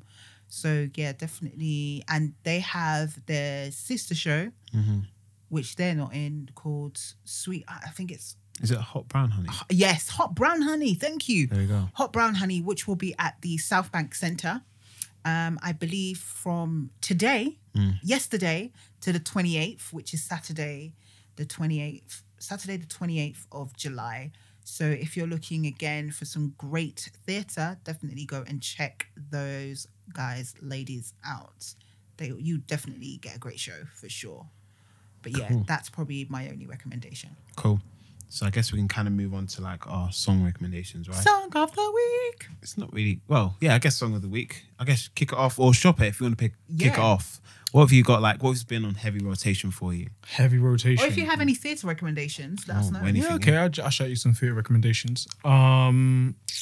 Let's see.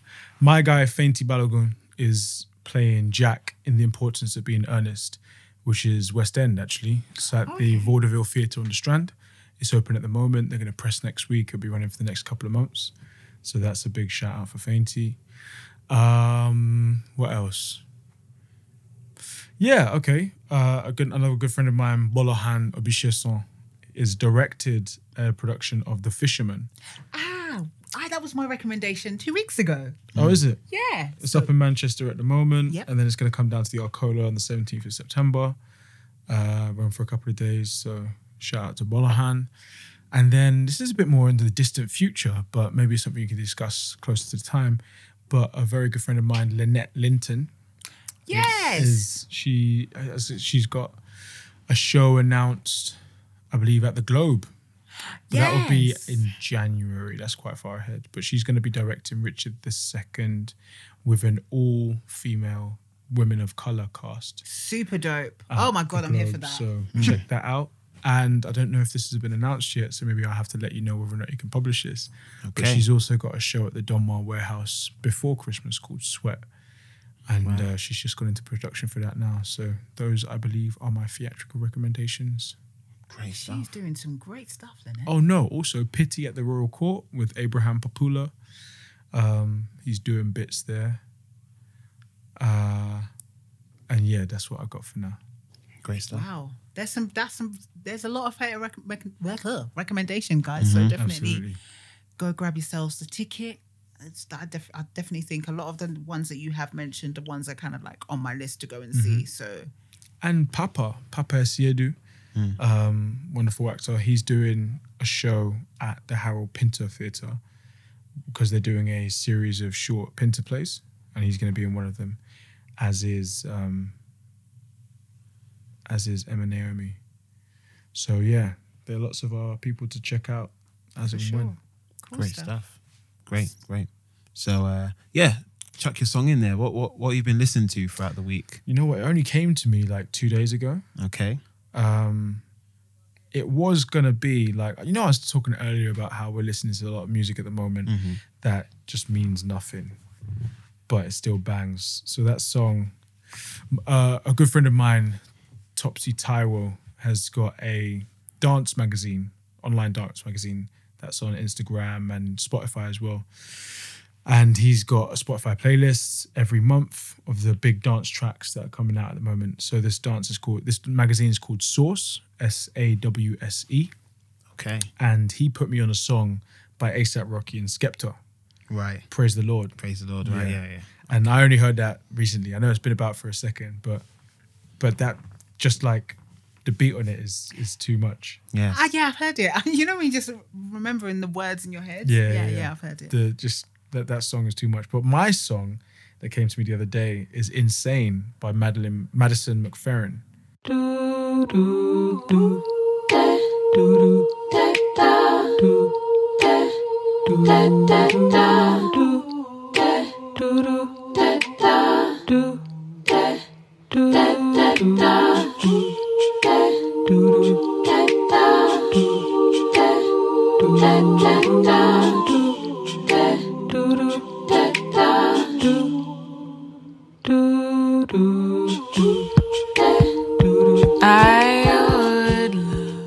I don't know if too many people know about her, but I just think she works a lot with her own voice, layered.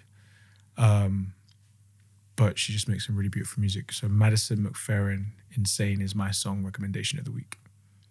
Great. I thought Great you were going to stuff. say dope because that's what you like to say. I do like saying dope, but yeah, it's a good song. I guess Either we have to that check it. or maybe It's got more. It's got more. or it would be Egos by a young East London rapper called Smoothie, and that's SMOOSTHVEE. So Egos is just a dope track. It's a dope track. So those are my 2 song recommendations. 2 song recommendations. Cool. Take them. We'll take them. That's good.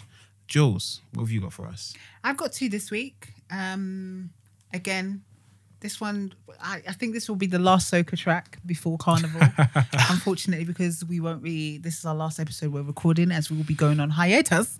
So my soca track for you guys is Travis World and Salty, and it's called Bend. Oh Lord! All ready? Alright.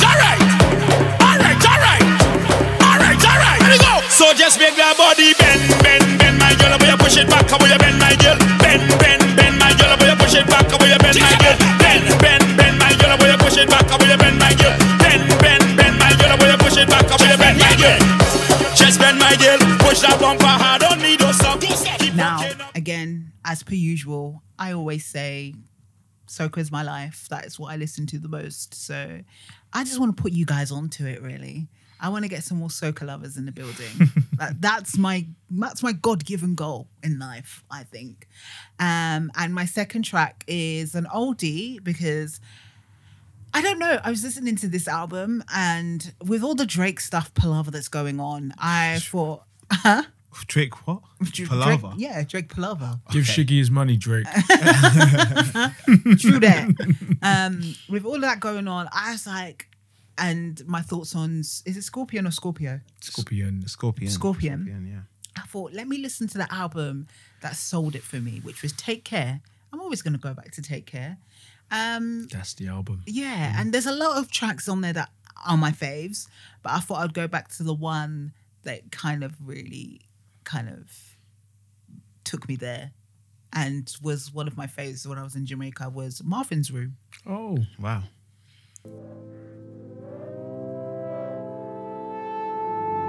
Hello? Yeah, I just walked in. Yeah, I'm good. You still working? Tonight, right now? Did I go out? Yeah, I went out. I went to a couple of clubs. And then I went to bed. Why or what? Did you say something about a cold drink? I don't know. I'm good. Cups of the rose, bitches in my It's whole like, phone. like real old school. When I was listening to it, I was like, this is a banger. Like, raw. Is that you, Drake? Questionable now, but you know. So that's my 2 tracks of the week. Great stuff. I have got 2 tracks as well. Seems like everyone's just dropping. Everyone's out here. Two tracks. 2 tracks everywhere. First one is by a R&B artist that I saw last year. He's kind of coming up. His name is Mac Aries, and the song is called "Get You Right." So I think I've said that right. I hope I've said that Well, right. get you right. I'm gonna And you better check. get it right. I better. It's actually called Get You Right Again.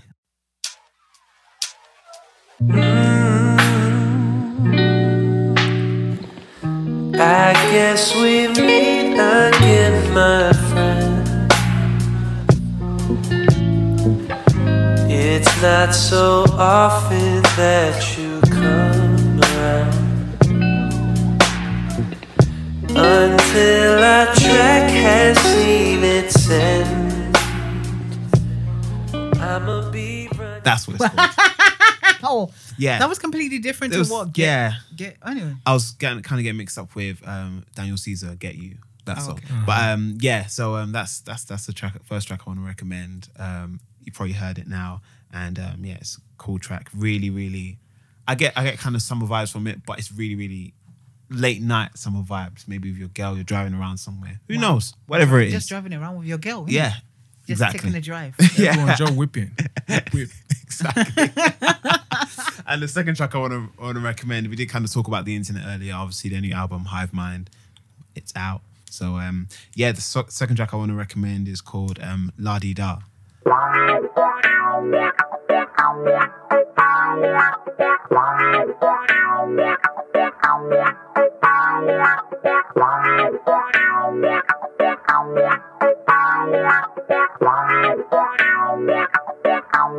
I move like the silent G in lasagna, real talk, something to say. My groove right, I might snatch up your wife, smoke like it's nothing to me. Get out my way, talk if you want me. And yeah, so that was La Di Da. And yeah, I guess the vibe is also summery as well. Everyone's just dropping summer tracks everywhere. It's so, only fair, we've got a heat wave in London or in England, so we might as well Yeah. bring out the summer tracks, enjoy it, whip in and stuff. Yeah. Car, Whip, in, whip, in, exactly. in the headphones and stuff. So, Yeah, exactly that. So yeah, those are my tracks. Those are it. Yeah. Cool. Well, Here we are. here we are. It The feels end. like bittersweet because before we go, Stephen wasn't expecting this, but I'm going to do like a little mini speech because he's looking at me like, he gave me one dirty look. Like, oh, this bitch. No, it's not as deep. But first thing is first, we just want to say thank you, Shopper, for coming on. Oh, you, no, thank no you. problem. Speaking to us, and it's been an absolute pleasure. Thank you It's very been much such for having me. chilled conversation, just talking about you and talking about music. I think now my top moment was that Kanye rant. That is forever in my mind. Every time I'm gonna be like, yeah, I remember that time Shopper came on the podcast and he just told me about Kanye, and I just didn't know what to say. I was like, It's the only time the words Kanye and rant can go together and it be Yeah. a positive experience. Right, exactly. So thank you again. Thank you once again for coming on. And obviously, like we mentioned in the last episode, Stephen will be leaving Artistic State of Mind. Oh no. He's off to international travels and stuff. He's looking at me like, girl, don't spoil my business. I'm not going to spoil Why are your you telling business. people where I'm at? I need a holiday. Will you follow me around? People gonna be looking for me. Why? I'm trying to hide. But it's been an absolute pleasure hosting Artistic State of Mind with you. Likewise. I don't find that to be true because you said likewise hella fast. But this was a kind of like idea we started off. I came to you about, and you were just like, yeah, and I was like, are you sure? Because Stephen is very quiet. He's not shy, but he's not. I'll say more reserved. Yeah, he's more of a reserved guy. So, I wasn't expecting him to say yes. And 2 years down the line, we've been doing this. So to kind of not have you as my co-host anymore, it's sad. But at the same time, I'm happy for what you're going on to do.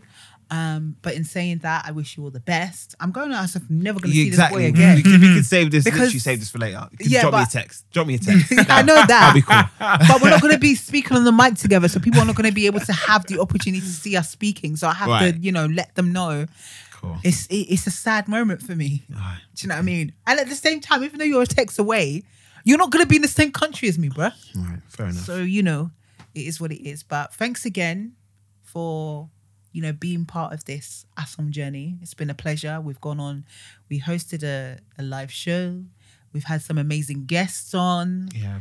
We've taken some wicked pictures. We've created a little cool T-shirt and stuff. So, you know, it's been really, really fun. And on that note, in saying that, I'm looking for a new host.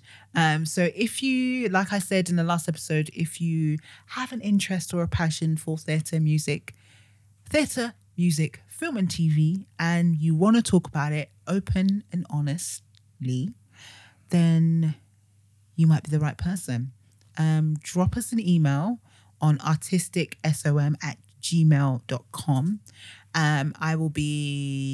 We're going on hiatus, so we won't start recording until later on in the year, but definitely before that we'll have a new host starting with us. So I will definitely share more information on our socials. But in the meantime, let's clap out Stephen.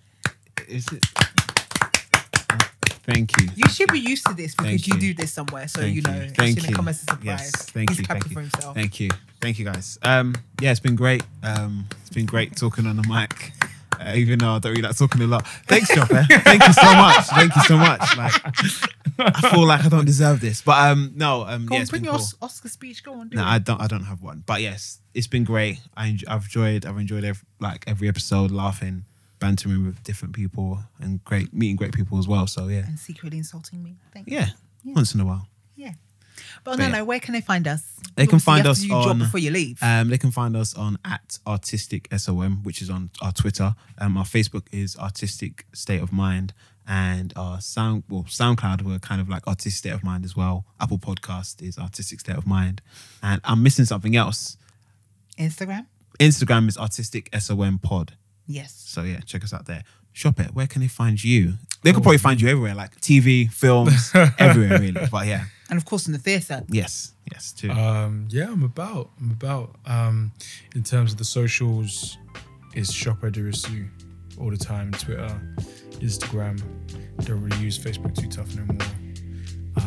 But yeah, that's me. No, I just don't even use it. Period. Oh. Personally, people have my number. Fair play. Yeah, There we go. Makes sense. You know people from school like, I wonder what he's up that's to. why I don't use Facebook. No. I get it. But yeah. But yeah, it's been a pleasure.